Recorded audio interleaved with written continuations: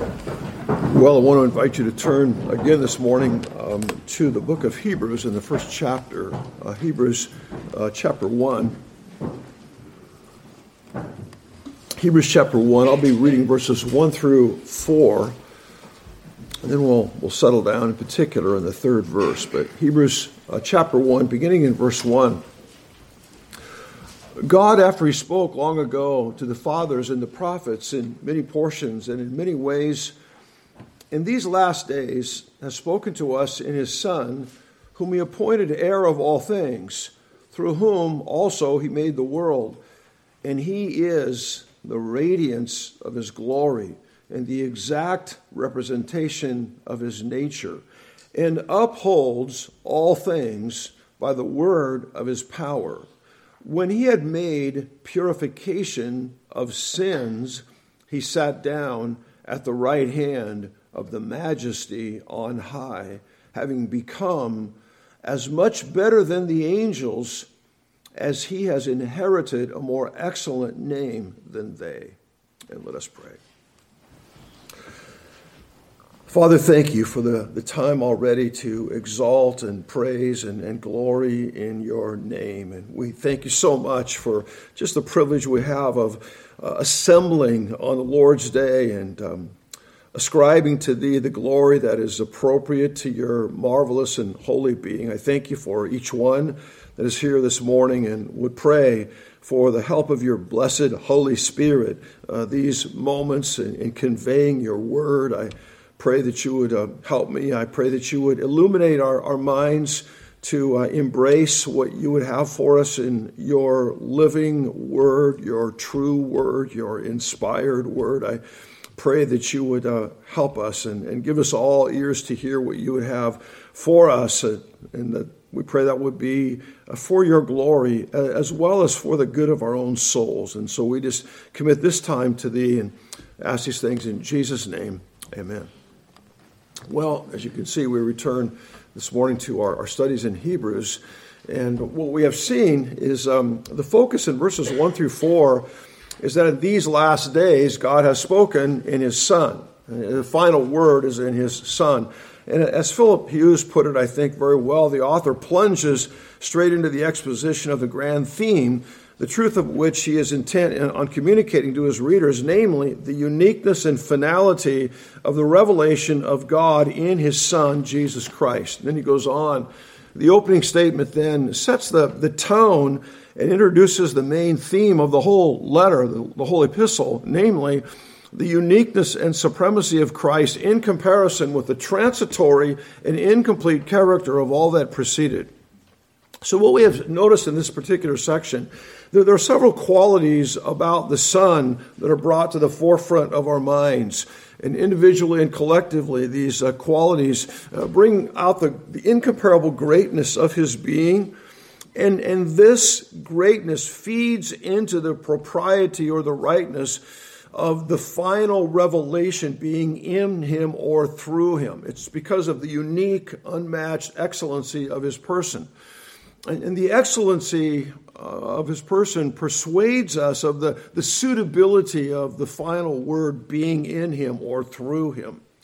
Now, also, this list justifies in our minds, or I think it persuades us, of the suitability of his exaltation to the right hand of God the Father. The way the text puts it, he sat down at the right hand of the majesty on high. As one author put it, the propriety of the Son's exaltation to the place of royal honor. And so these realities of his being, which include such things as being the radiance of his glory, the exact representation of his nature, upholding all things by the word of his power, making purification of sins. What they do is they justify, I think very profoundly and deeply in our minds, the appropriateness of his being elevated to the place of dignity and honor at the right hand of God the Father. That is who he is and what he has done, make it fitting that he should be or have this place of honor and dignity. Now, so far, what we have considered is God's activity through him. He appointed him heir of all things, which includes a universal inheritance. And the background to that was Psalm chapter 2 and verse 7. I will surely tell the decree of the Lord. He said to me, thou art my God. Today I have begotten thee. Ask of me, and I will surely give the nations as thine inheritance and the very ends of the earth as thy possession. So this inheritance corresponds actually to the fact that he created the world. He inherits what he created. It's transcendent. It includes the world to come, which would be the new heavens and the new earth. We notice he also created all things. So he's presented as the agent through whom God created all things. And there are other passages, as you know, where he is presented as the creator, John chapter 1 and Colossians chapter 1. So, and then we see also qualities that are in the category of his relationship to the Father. He is the radiance of his glory. He's the perfect manifestation of the being of God. You could say he's the unflawed expression of the being of God. He's the radiance of his glory, then also the exact representation of his nature. Now, this morning, we see two more of these realities that bring out his activity in two different realms. The first is in creation, upholds all things by the word of his power. And the second, I'm calling in the spiritual realm, he made purification for our sins. So this morning, I usually don't title sermons before I convey them, but the pithy title would be the same subject continued. That's what we're going to talk about this morning, really what we've already continued, but just adding to it. So we're going to contemplate two further of these realities, or two further facets of his being. And the first one, I would have you notice his ongoing work in his creation.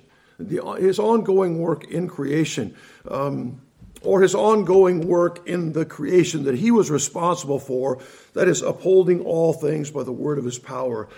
As William Lane puts it, the description of the Son in his pre-existence, he's the radiance of his glory, it's followed logically by a clause descriptive of his relationship now to that creation.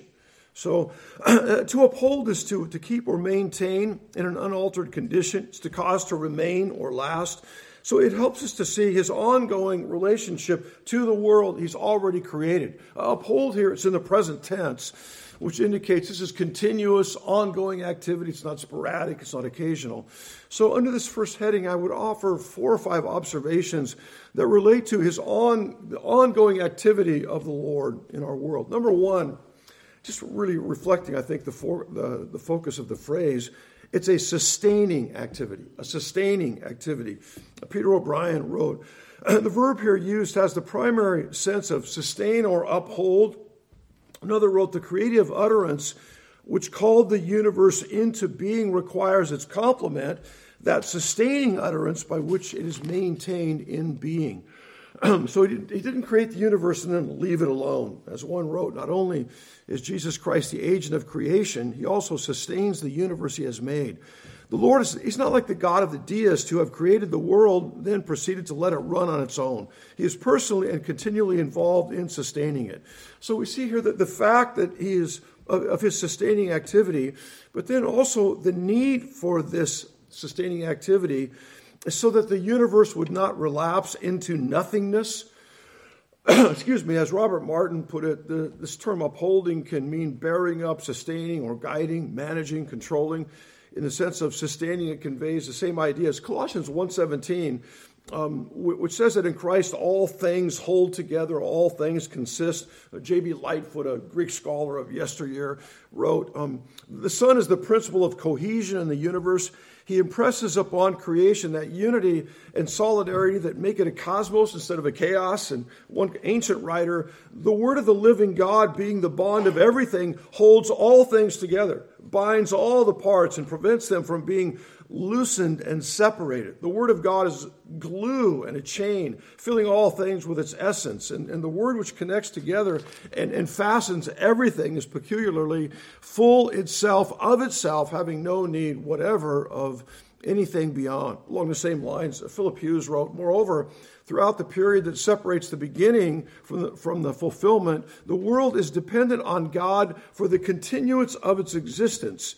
Were it not for the sustaining providence and government of God, all would relapse into non-existence. And one other older author, it is no less to govern the world than to create it. For in creating, the substance of things were produced from nothing, which in governing the things that have been made are sustained, lest they should return to nothing. And kind of a good summary statement here by Philip Hughes. Not only then did the universe come into existence through the Son, but the whole created order is sustained in being and carried on to its appointed destiny by his word and power. The Son, so to speak, is the nucleus of creation. In him all things hold together, and the purposeful coherence of the whole is achieved by the Word. So this is a sustaining activity, number one. Number two, it's a providential activity on the part of the Son. It's a sustaining activity, but it's also a providential activity. The comprehensive language here, I think, makes that point. It says all things. So it's an all-inclusive kind of providence. It's a providential activity. William Lane wrote, The new clause ascribes to the Son the providential government of all created existence, which is the function of God himself. This is another of those activities, and you see this all the way through here, that presses on our minds the deity or the divinity of the person of Christ. The Son created the universe and all that's in it. Only God can do that. The Son providentially governs the universe. Only God can do that. In fact, question 12 of our catechism, what are God's works of providence? Well, the answer is God's works of providence are his most holy, wise, and powerful preserving and governing all his creatures and all their actions. One of the supporting texts is Hebrews 1:3. And then also, in the confession, the paragraph on divine providence, God, the good creator of all things, in his infinite power and wisdom doth uphold, direct, dispose, and govern all creatures and things, from the greatest even to the least, by his most wise and holy providence, to the end for which they were created, according to his infallible foreknowledge and the free and immutable counsel of his will, to the praise of the glory of his wisdom, power, justice, infinite goodness, and mercy. And again, Hebrews 1:3 is a proof text. So this is an activity that only God can accomplish. So this idea of divine providence, powerfully preserving and governing all his creatures and all their actions, that requires possessing all power, all knowledge, being fully present in all places at all times. It's another ascription of deity to the being of the Son. He is God. Observation number 3 is close to observation number 2. This upholding, it's a progressive activity. And what I'm emphasizing here is this providence has a goal in mind, has an objective in view. As F.F. Bruce put it, he upholds the universe as one who carries all things forward to their appointed course. O'Brien puts it like this: the immediate context, however, suggests the additional nuance of the Son's carrying all things to their appointed end or goal. The language implies a bearing that includes movement and progress toward an objective. And B.F. Westcott, an older commentator, indicated that this term is not to be understood simply as the passive support of a burden. For the Son is not like an atlas sustaining the dead weight of the world. So it's not like a guy, whatever you call it when you see these big weightlifters and they have the heavy weight up above their head and they're kind of shaking like this. It's not the idea that he's just barely holding the world. It rather expresses that bearing which includes movement, progress toward an end. Here the reference is to the manifestation of the divine rule in the carrying forward and onward of all things to the predestined consummation. God creates the world in accordance with his will and purpose, and what he has created, he sustains and directs toward the fulfillment of that purpose. So it's like if you're driving through the area and there's new homes going up and you see the carpenters and they're sawing boards and pounding them. It's with a goal in mind. It's with an objective in mind. And so our Lord's upholding and guiding is directing all things to a particular goal, to the consummation, which will happen when he returns and the establishment of a new heavens and a new earth. So it's a providential activity. It's a progressive activity. And then this upholding, it's also a glorious activity. The ESV translation, he upholds the universe by the word of his power. That is, all created things viewed as constituting one system or whole. So when we read a text like Psalm chapter 19, The heavens are telling of the glory of God, and their expanse is declaring the work of his hands. Day to day pours forth speech, and night to night reveals knowledge. There's no speech, nor are there words. Their voice is not heard. Or Psalm chapter 8 and verse 1, Lord, O Lord, how majestic is thy name in all the earth, who has displayed thy splendor above the heavens. Those descriptions apply equally to the Son as the Father, because he is the creator and sustainer of all things. So this is a glorious activity on the part of the Son. You might recall in Matthew chapter 8, this is the midst of a storm that's so severe the boat was being covered with waves, and the disciples, they cried out to the Lord, save us, we're perishing. And these are guys, I presume, that knew what it was like to be in rough water, but it was so violent here. And they cried out, save us, we're perishing. He said to them, why are you timid, you men of little faith? And then he arose and rebuked the winds and the sea, and it became perfectly calm.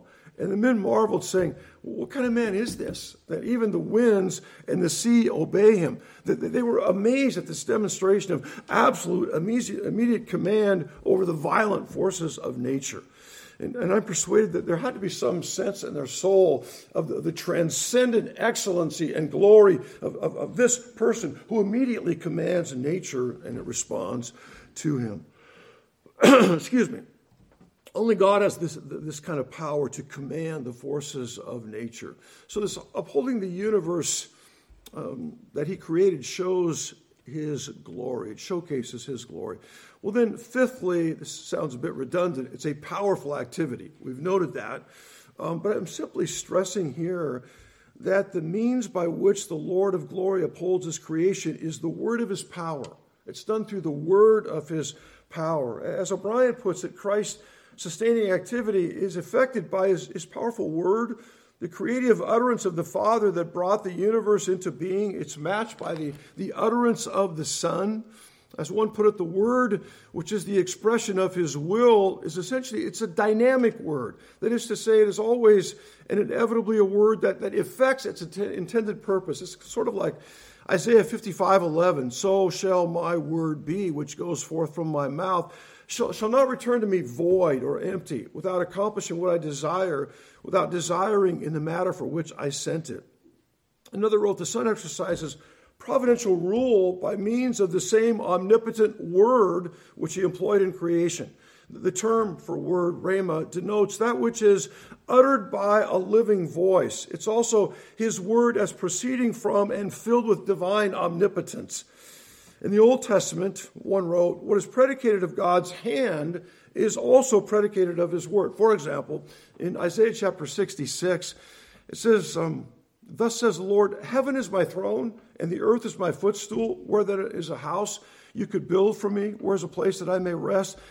My hand made all these things. My hand made all these things, the heavens and the earth. Nevertheless, Psalm 36 says, by the word of the Lord the heavens were made, and by the breath of his mouth all their host. He gathers the waters of the sea together as a heap. He lays up the deeps in storehouses. Let all the earth fear the Lord. Let all the inhabitants of the world stand in awe of him.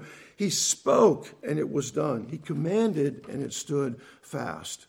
So this act of sustaining and upholding is presented here as being accomplished by the word of his power. Good summary. His voice, like his hand, is the instrument of his royal power. And so it is with the Son. He bears, rules all things by his powerful utterance. The word of his power marks the ceaseless putting forth of his inherent energy. There's no labor nor exhausting effort on the part of him who sustains universal nature as its creator and Lord. For he possesses in himself a power before which everything must bow, and the exercise of which is all-pervading and constant.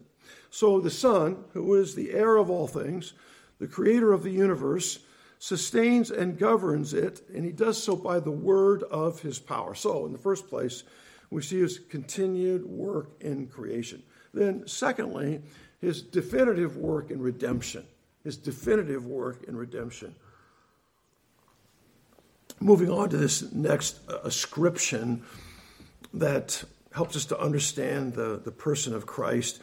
It says before he's exalted to the place of God's right hand, it says, when he had made purification of sins. When he had made purification of sins. An older commentator, B.F. Westcott, wrote, this clause introduces a new aspect of the Son. He's been regarded in his absolute nature, the radiance of his glory, in his general relation to finite being. Now he is seen as he entered into the conditions of life in a world disordered by sin. When he made purification of sins, he's seen as entering into the conditions of life in a world disordered by sin. F.F. Bruce put it like this: as we pass from the cosmic functions of the Son of God to his personal relations with mankind, to his work as his people's high priest, which is elaborated throughout the epistle, the reference here, as appears from its fuller development later, is to the cleansing efficacy, which is a word that has to do with effectiveness.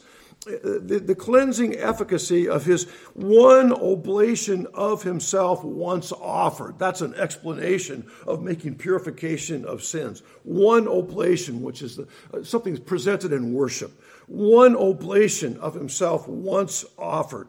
So a further aspect of our Lord's accomplishment on the cross. This is connected to when you think of the cross of Christ and what he accomplished in our behalf. One of the things is a purification of sins.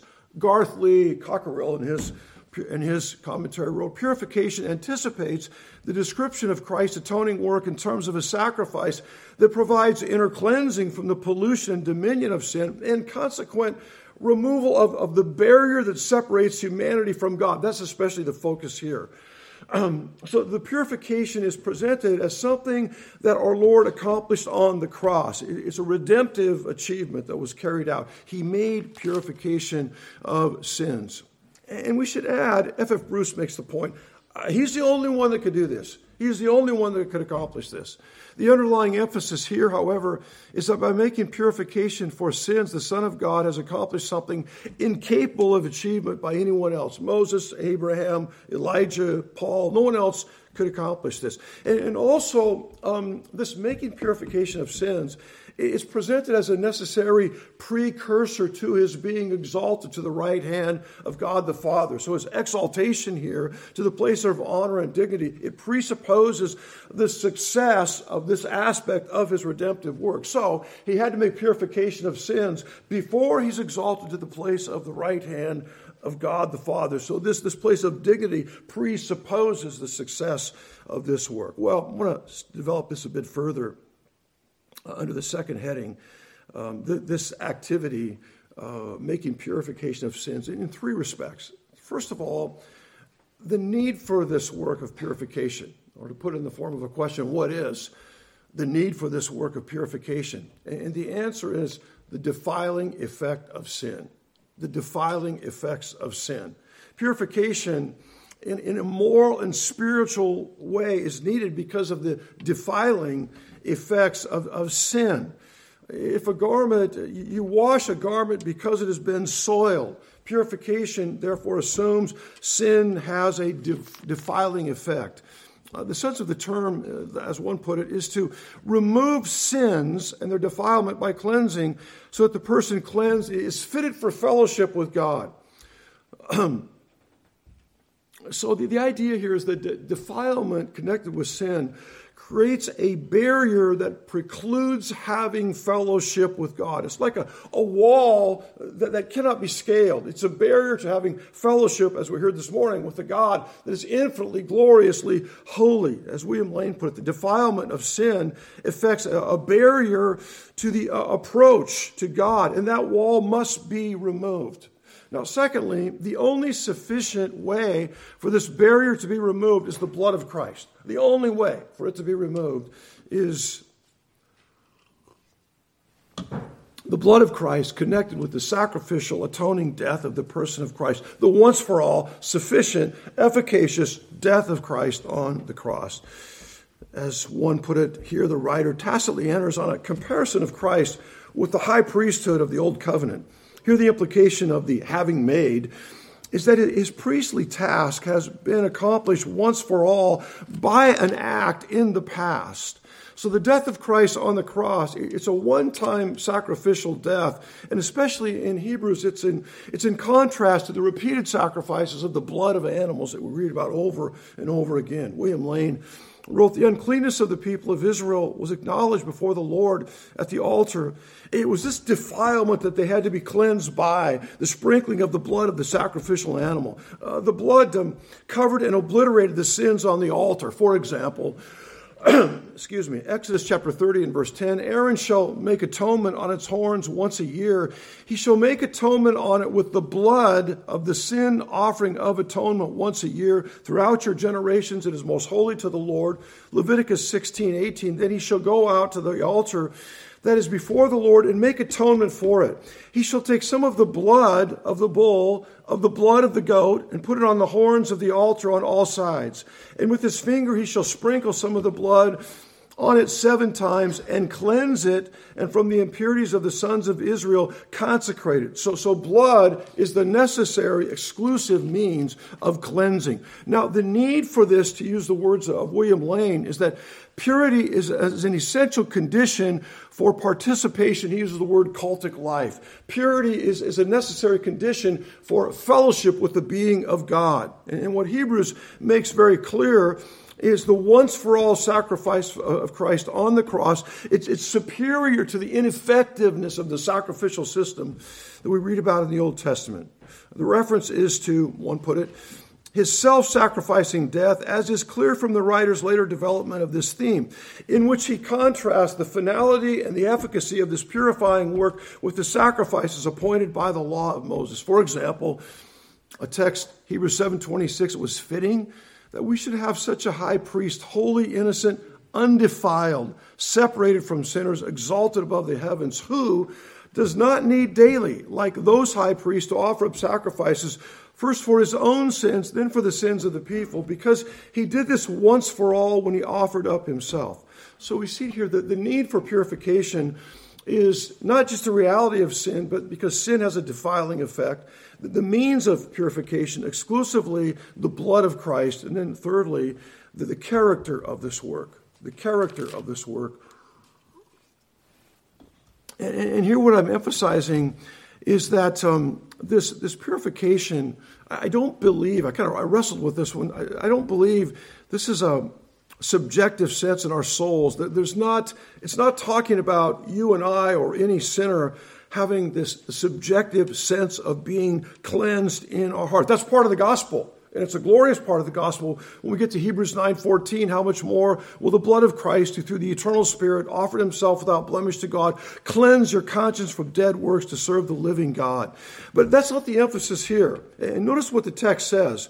He made purification not of sinners, but of sins. It doesn't say here he made purification of sinners, but of sins. So it is something that he accomplished once for all on behalf of his people when he died on the cross. The Puritan John Owen put it like this purging then of our sins, which the apostle declareth to have been effected before the ascension of Christ and his sitting down at the right hand of God, consists not in the actual sanctification and purification of believers by the Spirit and the application of the blood of Christ unto them, but in the atonement made by him in the sacrifice of himself, that our sins should not be imputed unto us. That is, sins that have a defiling effect, all of our sins which have a defiling effect are imputed to the person of Christ when he died on the cross.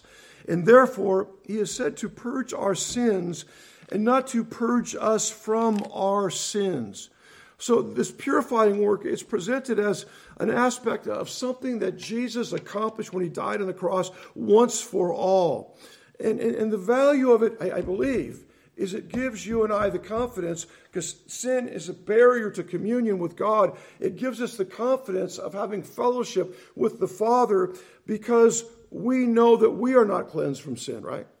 We know that we have remaining sin. We know something about the defiling effect of sin. So the fact that he made purification for sins assures our soul that the barrier has been removed and we can have fellowship with the Father on the basis of this particular aspect of what he accomplished in our behalf.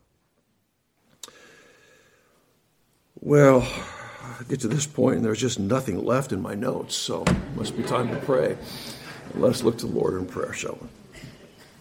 Father, we thank you for the glory of Christ, the glory of the cross, and what he's accomplished on our behalf. I pray you would take these considerations and cause us to be bold in our approach to thee because of the sufficiency and the success of the work of your Son in our behalf on the cross. We thank you not only for his obedience, but we thank you for his success. We thank you that he was uniquely, being holy and undefiled, uniquely qualified to accomplish this blessed and holy work. I pray it would increase our own confidence in coming boldly to thee, knowing the kind of high priest we have who is sympathetic to us. So apply this, I would pray, to our hearts and to our minds for your glory and for the good of our souls. And we ask it in Jesus' name. Amen.